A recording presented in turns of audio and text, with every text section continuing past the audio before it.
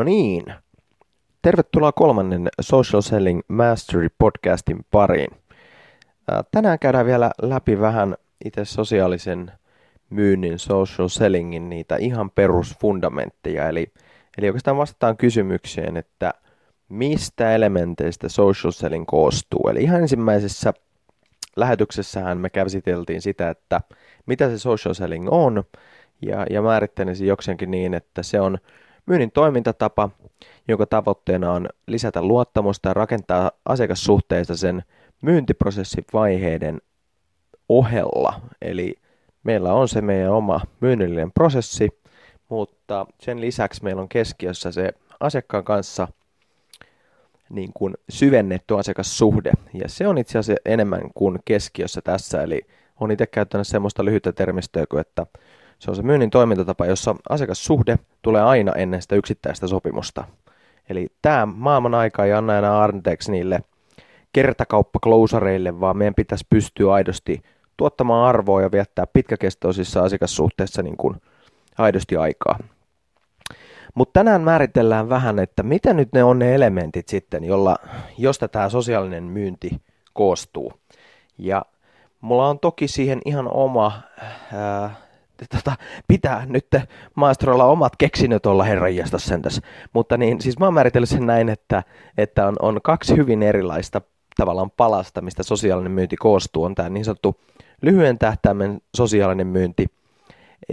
Ja tällä mä tarkoitan sitä, että tämä on niitä toimenpiteitä, jolla niin sosiaalisissa digitaalisissa kanavissa me myyjät, markkinoijat, mitä me voidaan itse tehdä, jolla me vaikutetaan positiivisesti meidän liikevaihdon generointiin ja myynnillisten mahdollisten syntymiseen ja suhteiden syventämiseen. Eli mitä me voidaan itse tehdä lyhyellä aikavälillä niin, että kassakone kilisee vähän enemmän ja saadaan vähän uusia myynnillisiä mahdollisuuksia ja syvennetään ja vahvistetaan meidän asiakassuhteita. Se on tätä lyhyen tähtäimen sosiaalista myyntiä. No sitten on toinen hyvin erilainen tavallaan niin kuin osa, toki ihan yhtä tärkeää, tämä pidemmän aikavälin sosiaalinen myynti, joka tuli itsellekin mukaan vasta niin kuin ehkä myöhemmin, jolla mä tarkoitan sitä, että miten sinusta tai teistä yrityksenä tehdään semmoinen asiantunteva niin kuin kumppani ja sisältää siis ne, että miten teihin pidemmällä aikavälillä, kun te tuotatte sisältöjä, nostatte asiantuntijuutta, näytätte omalla osaamisellanne aktiivisuudella verkossa, että olette luotettava, fiksu toimija, niin voidaan sitten parantaa tavallaan mainetta, mahdollisuuksia pidemmällä aikavälillä. Eli miten me siirrytään tavallaan niin kuin, koko ajan closeaavasta myyntimonsterista sitten semmoiseen niin kuin aitoon asiantuntijaan, jota itse asiassa, joiden kanssa halutaan asioida. Eli että ihmiselle tulee, että hetkinen, tämä on se henkilö tai yritys, jonka kanssa mä ihan aidosti haluan asioida. Niin nämä on ne kaksi isoa elementtiä, mitkä määrittää sosiaalisen myynnin. Ja siellä sisällä on toki sitten paljon pienempiä, johon nimenomaan niin kuin mennään syvemmälle tässä podcastissa tai sarjassa myöhemmin. Mutta sitten, jos me palataan edelleenkin siihen, eli mä oon joskus kysynyt siihen, että mitkä on ne 6 syytä, tärkeintä syytä, miksi tehdä sosiaalista myyntiä. Eli miksi tämä social selling ylipäätään niin kuin tulisi olla niin kuin, yritysten agendalla ja yksilöille kiinnostava asia. Niin sieltähän löytyy totta kai siis paljon näitä just äsken mainitsemisia niin kuin arvoja. Eli että miten meidät nähdään mielipidevaikuttajina, miten me voidaan lisätä ja parantaa meidän mainetta, kun me ollaan läsnä siellä verkossa, miten me kenties niin kuin löydetään tai ollaan löydettävissä, pystytään herättämään tarpeita. Totta kai olemalla aikaisemmin läsnä siellä verkossa, niin me näytään, me ollaan olemassa verkkokansalle.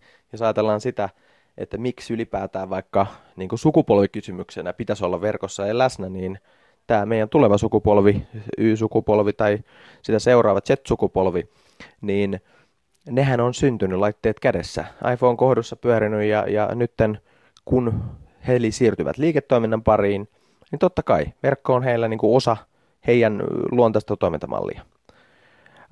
Totta kai sitten se on mahdollisuus sosiaalinen myynti meille oppia paremmiltamme. Maailman parhaat jakaa koko ajan huippusisältöä ilmaiseksi, miten sä pärjäät paremmin huomenna. toisaalta miten sä itse voit opettaa, kouluttaa, vinkata toisia henkilöitä ilman pyytäytynyttä vastiketta ja saada sitä kautta arvoa.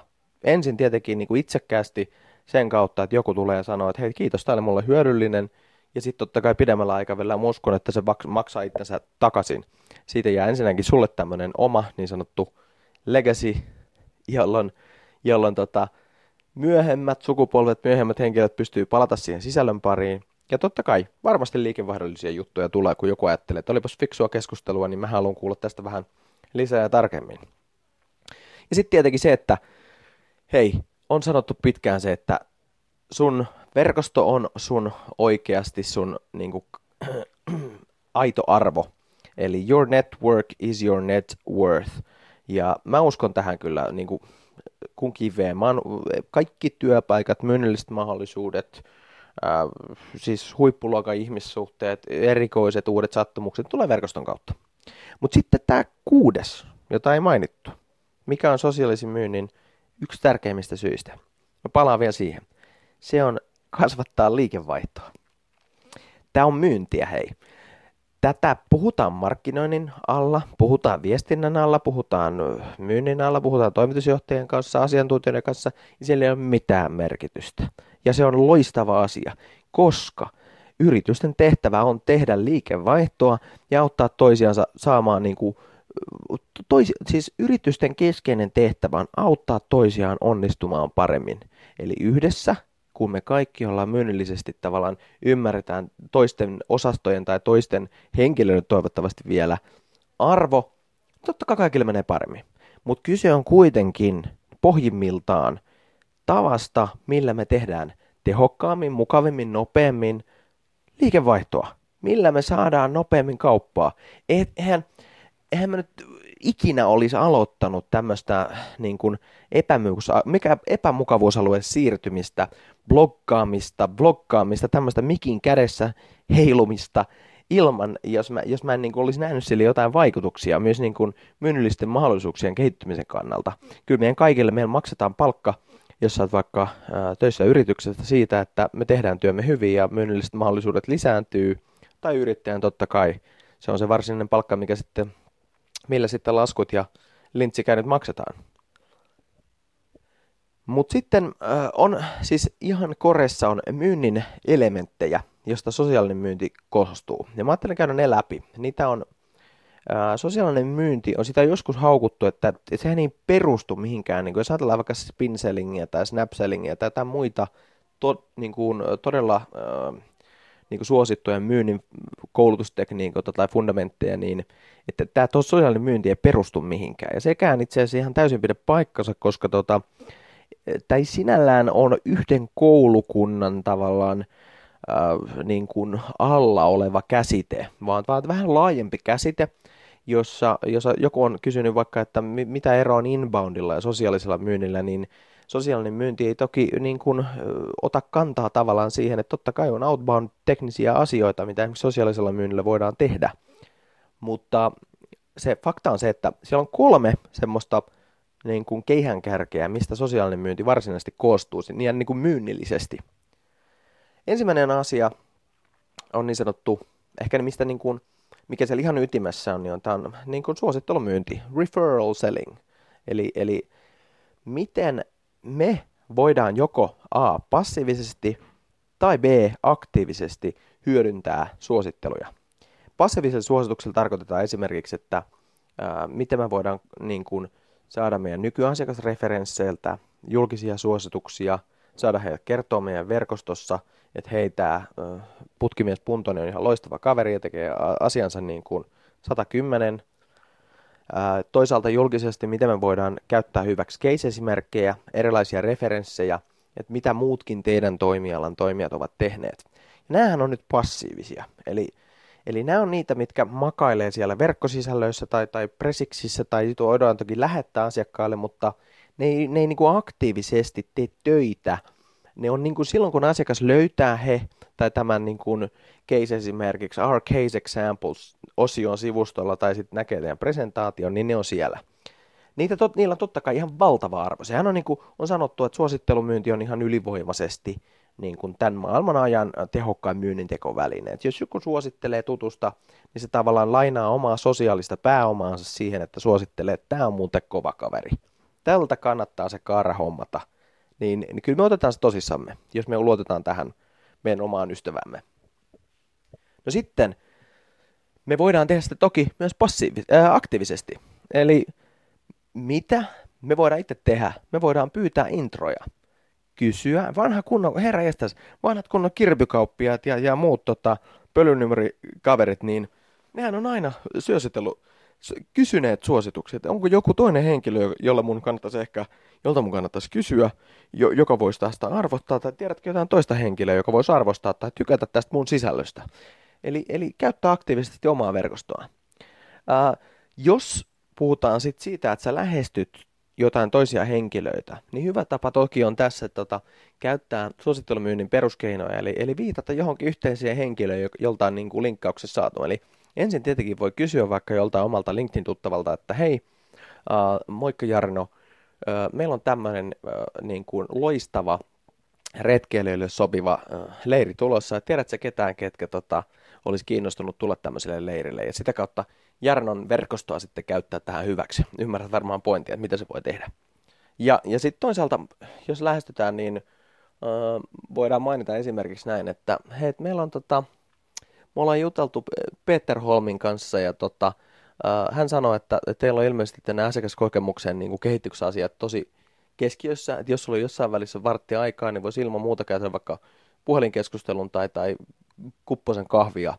Eli viitata suoraan niin kuin johonkin yhteiseen ystävään, joka on maininnut tai jollain tavalla indikoinut, että kannattaisi mahdollisesti olla yhteydessä. Tietenkin niin, että hän oikeasti on suositellut tai sulla on oikea niin kuin syy viitata ystävään. Ei vaan, että hei, huomasin, että tekin tykkäätte tästä niin kuin samasta sivustosta Sarin kanssa, niin seksi soittelen. Ja sitten, mitä itse käytän vahvasti. Tarjoa apua pyyteettömästi. Suosittele verkostoa. Muista heitä, avunanto on ainoa loppumaton valuutta, mitä meillä on. Meidän pieni avun teko jollekin toiselle ihmiselle, niin se on rajaton voimavara. Siis meillä ei mitään muuta ole rajattomasti, paitsi tätä. Siis se on ainoa asia. Ja se hassu juttu on se, että todella monestikin se, että sä tarjoat apua, sitä heti ei löydy semmoista, että hei, itse asiassa minä haluaisinkin, että tulee auttamaan ilman muuta muutossa, tai kyllä, tulisitko mielellään konsultoimaan 1,5 päiväksi ilmaiseksi meidän liiketoiminnan kehityksestä, vaan pointtina on enemmänkin se, että he tietää, että tämä on kaveri, joka on valmis auttamaan, jos semmoinen tulee, ja sitten kun se hetki tulee, se on mahtava tilanne, kun sä pystyt oikeasti niin kuin lunastaa sen, että se on hauska huomaa itse, kun näitä niin kuin avuntarjouksia yritän tehdä niin, että siinä ei ole tämmöllä vilpitöntä taka-ajatusta, niin ensimmäinen asia, mitä monesti tapahtuu, on se, että ihminen luulee, että juu, ilman muuta, että me voitaisiin kyllä varmasti sosiaalisen myynnin valmennuksia meidänkin firmalle tilata. Eli osa niin kuin tavallaan vielä luulee, että hei, että tässä ollaan niin kuin vähän tarjoamassa apua, kompensaatiota vastaan, joka on totta kai hieno juttu, jos näikseen tulee, mutta se fakta on se, että jos kysyy vaikka, että hei, jos on jotain, missä mä voin niin kuin sua auttaa, niin teen sen tosi mielelläni. Ja joku sanoo, että no itse asiassa, mulla on tämmöinen uusi blogi, ja mun eka blogi, ja mä haluaisin ehkä, että jos sä voisit katsoa sen läpi. No eihän se ole iso vaiva. Katot sen läpi, ja siitä voi olla valtava arvo tälle vastaanottajalle, ja sitä kautta se suhde lähtee heti rakentumaan ihan eri levelille. Suosittelen. Ja totta kai, suosittele. Eli anna nyt herra estäsi, jos jotain hyviä kokemuksia aikaisemmista kumppaneista on, niin ihmiset jotenkin odottaa, että tavallaan, että jos sä oot 25 vuotta tehnyt liiketoimintaa, ja sulla on edelleen se 3 julkista suositusta siellä sun LinkedIn-profiilissasi, niin olisiko aika ehkä itse antaa ensin suosituksia muille? Hei, tein oikeasti Tompan kanssa duunia, se projekti onnistui ihan loistavasti, voin lämpimästi suositella Tomppaa tähän hommaan, jos tulee aivan tämmöisiä esiin. Ja sitä kautta oot ihan varmasti tuut saamaan suosituksia eri tasolle. Ja niitäkin voi muuten ihan rohkeasti pyytää. Siihen voi varmasti kieltäytyä ja tulet saamaan suosituksia sitä kautta varmasti enemmän. Suosittelumyynti. Siinä on yksi keskeinen. Toinen juttu. Niin sanottu, mitäköhän se voisi kuvata? Inside selling on niin kuin se sana. Eli jos sulla on jotain syvempää informaatiota tästä liiketoiminnasta, mitä asiakasyrityksellä tai potentiaalisella asiakasyrityksellä on, sisäpiiri-infoa, jolla sä voit omalla osaamisella ja tällä sisäpiiri-informaatiolla tuoda oikeasti arvoa tämän asiakkaan liiketoiminnalle, niin se on tietenkin yksi keskeinen arvo, mitä käytetään. Eli jos ajatellaan vaikka, että hei, joku asia, mistä sulla on vahva tieto, alan vahvat käytänteet, me todella tiedetään, että miten IoT-asioissa tulee huomioida tietoturvakäytänteet, niin jos oikeasti haluatte kuulla tai lukea mun oppaan, tai jos haluatte tehdä puhelun tai haluatte viettää kahvihetken, niin ilman muuta mielellään kerron näistä asioista. Jos on jotain alan yleisiä käytänteitä, mistä sä tiedät, sulla on 10 vuoden kokemus, jos joku haluaisi multa esimerkiksi, että miten mobiilioperaattorilla tietyt asiat tehdään, itsellä aika vahva kokemus sieltä, totta kai mielellään ihan niin kuin käyttää, auttaa, näyttää niitä malleja, mitä on niin kuin huomioinut. No sitten, jos sä huomaat aidosti jonkun haasteen, mä itse monesti tartun siis semmoisiin asioihin, että jos joku huomaa vaikka, että nyt on ihan reisillä toi linkki tuolla tai joku tosi vahva typo tai sivusto on maassa, niin on tosi ok vähän vinkata. Siis niin kuin myös ei-myynnillisessä mielessä, mutta sitten jos sä huomaat, että nyt ihan oikeasti, että mä kävin teidän systeemeissä, teidän myymälässä, ja tää homma ei toiminut niin kuin yhtään.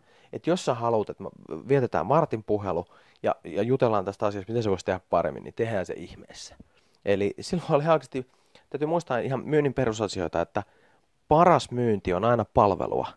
Kukaan ei pistä pahakseen sitä, jos sä pystyt ratkoa jonkun aidon ongelman, ja se aito ongelma ei välttämättä ole tunnistettu aina asiakkaan yrityksen sisällä.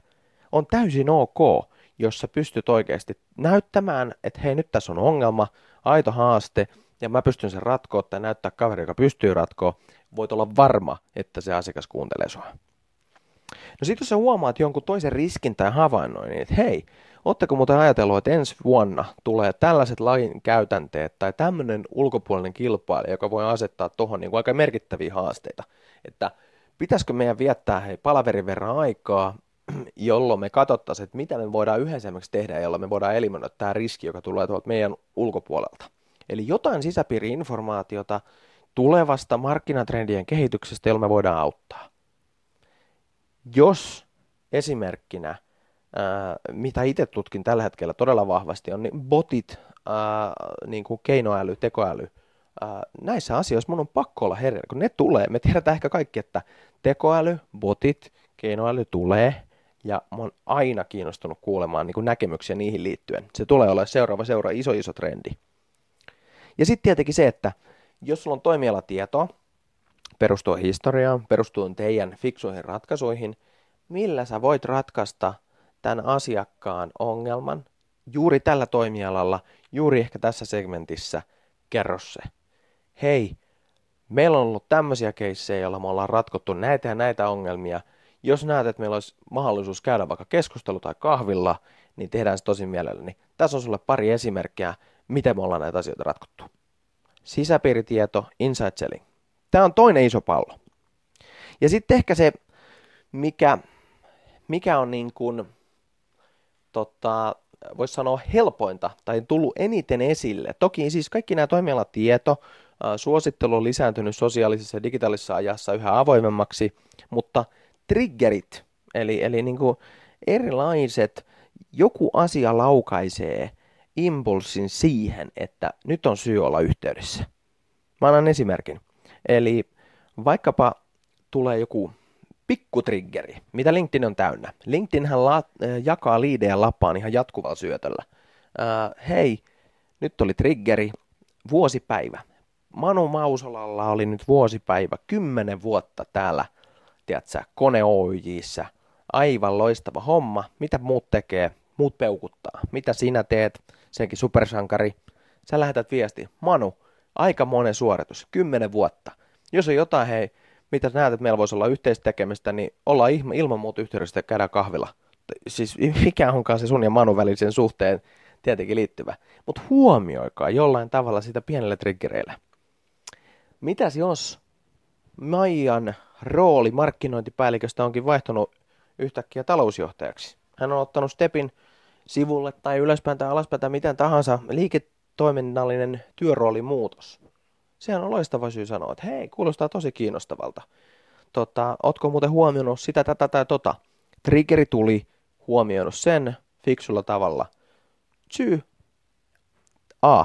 Siis triggerit eivät ole syitä rupea klousaamaan kahta kauhemmin. Triggerit on syitä sanoa morjes. Mitä jos 2 yritystä fuusioituu? Tulee yritysosto, joka tuo tietynlaista osaamista, haasteita, mahdollisuuksia. Tämä voi olla semmoinen, että hei, nyt tuli tämmöinen muutos, voitaisiko jollain tavalla huomioida tätä muutosta, tai ootko ajatellut tätä, tai meillä voisi olla tähän tota tai tätä, jolloin se tulee. Mihin se tulee?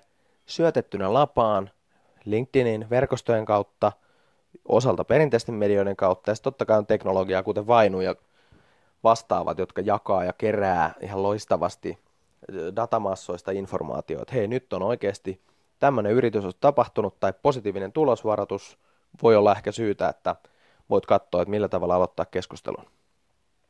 No sitten tietenkin toinen juttu, että jos on merkittävä uutinen mediassa, no niin kun, sitähän tulee ihan koko ajan, me huomataan valtavan positiivisia uutisia, investointipäätöksiä, jotain siirtymisiä ulkomaille, teknologian nopeimmat kasvavat yritykset, media antaa meille tätä informaatiota, tai joku muu merkittävä positiivinen signaali, tai vaikka negatiivinen signaali, josta sun kannattaisi ehkä olla yhteydessä.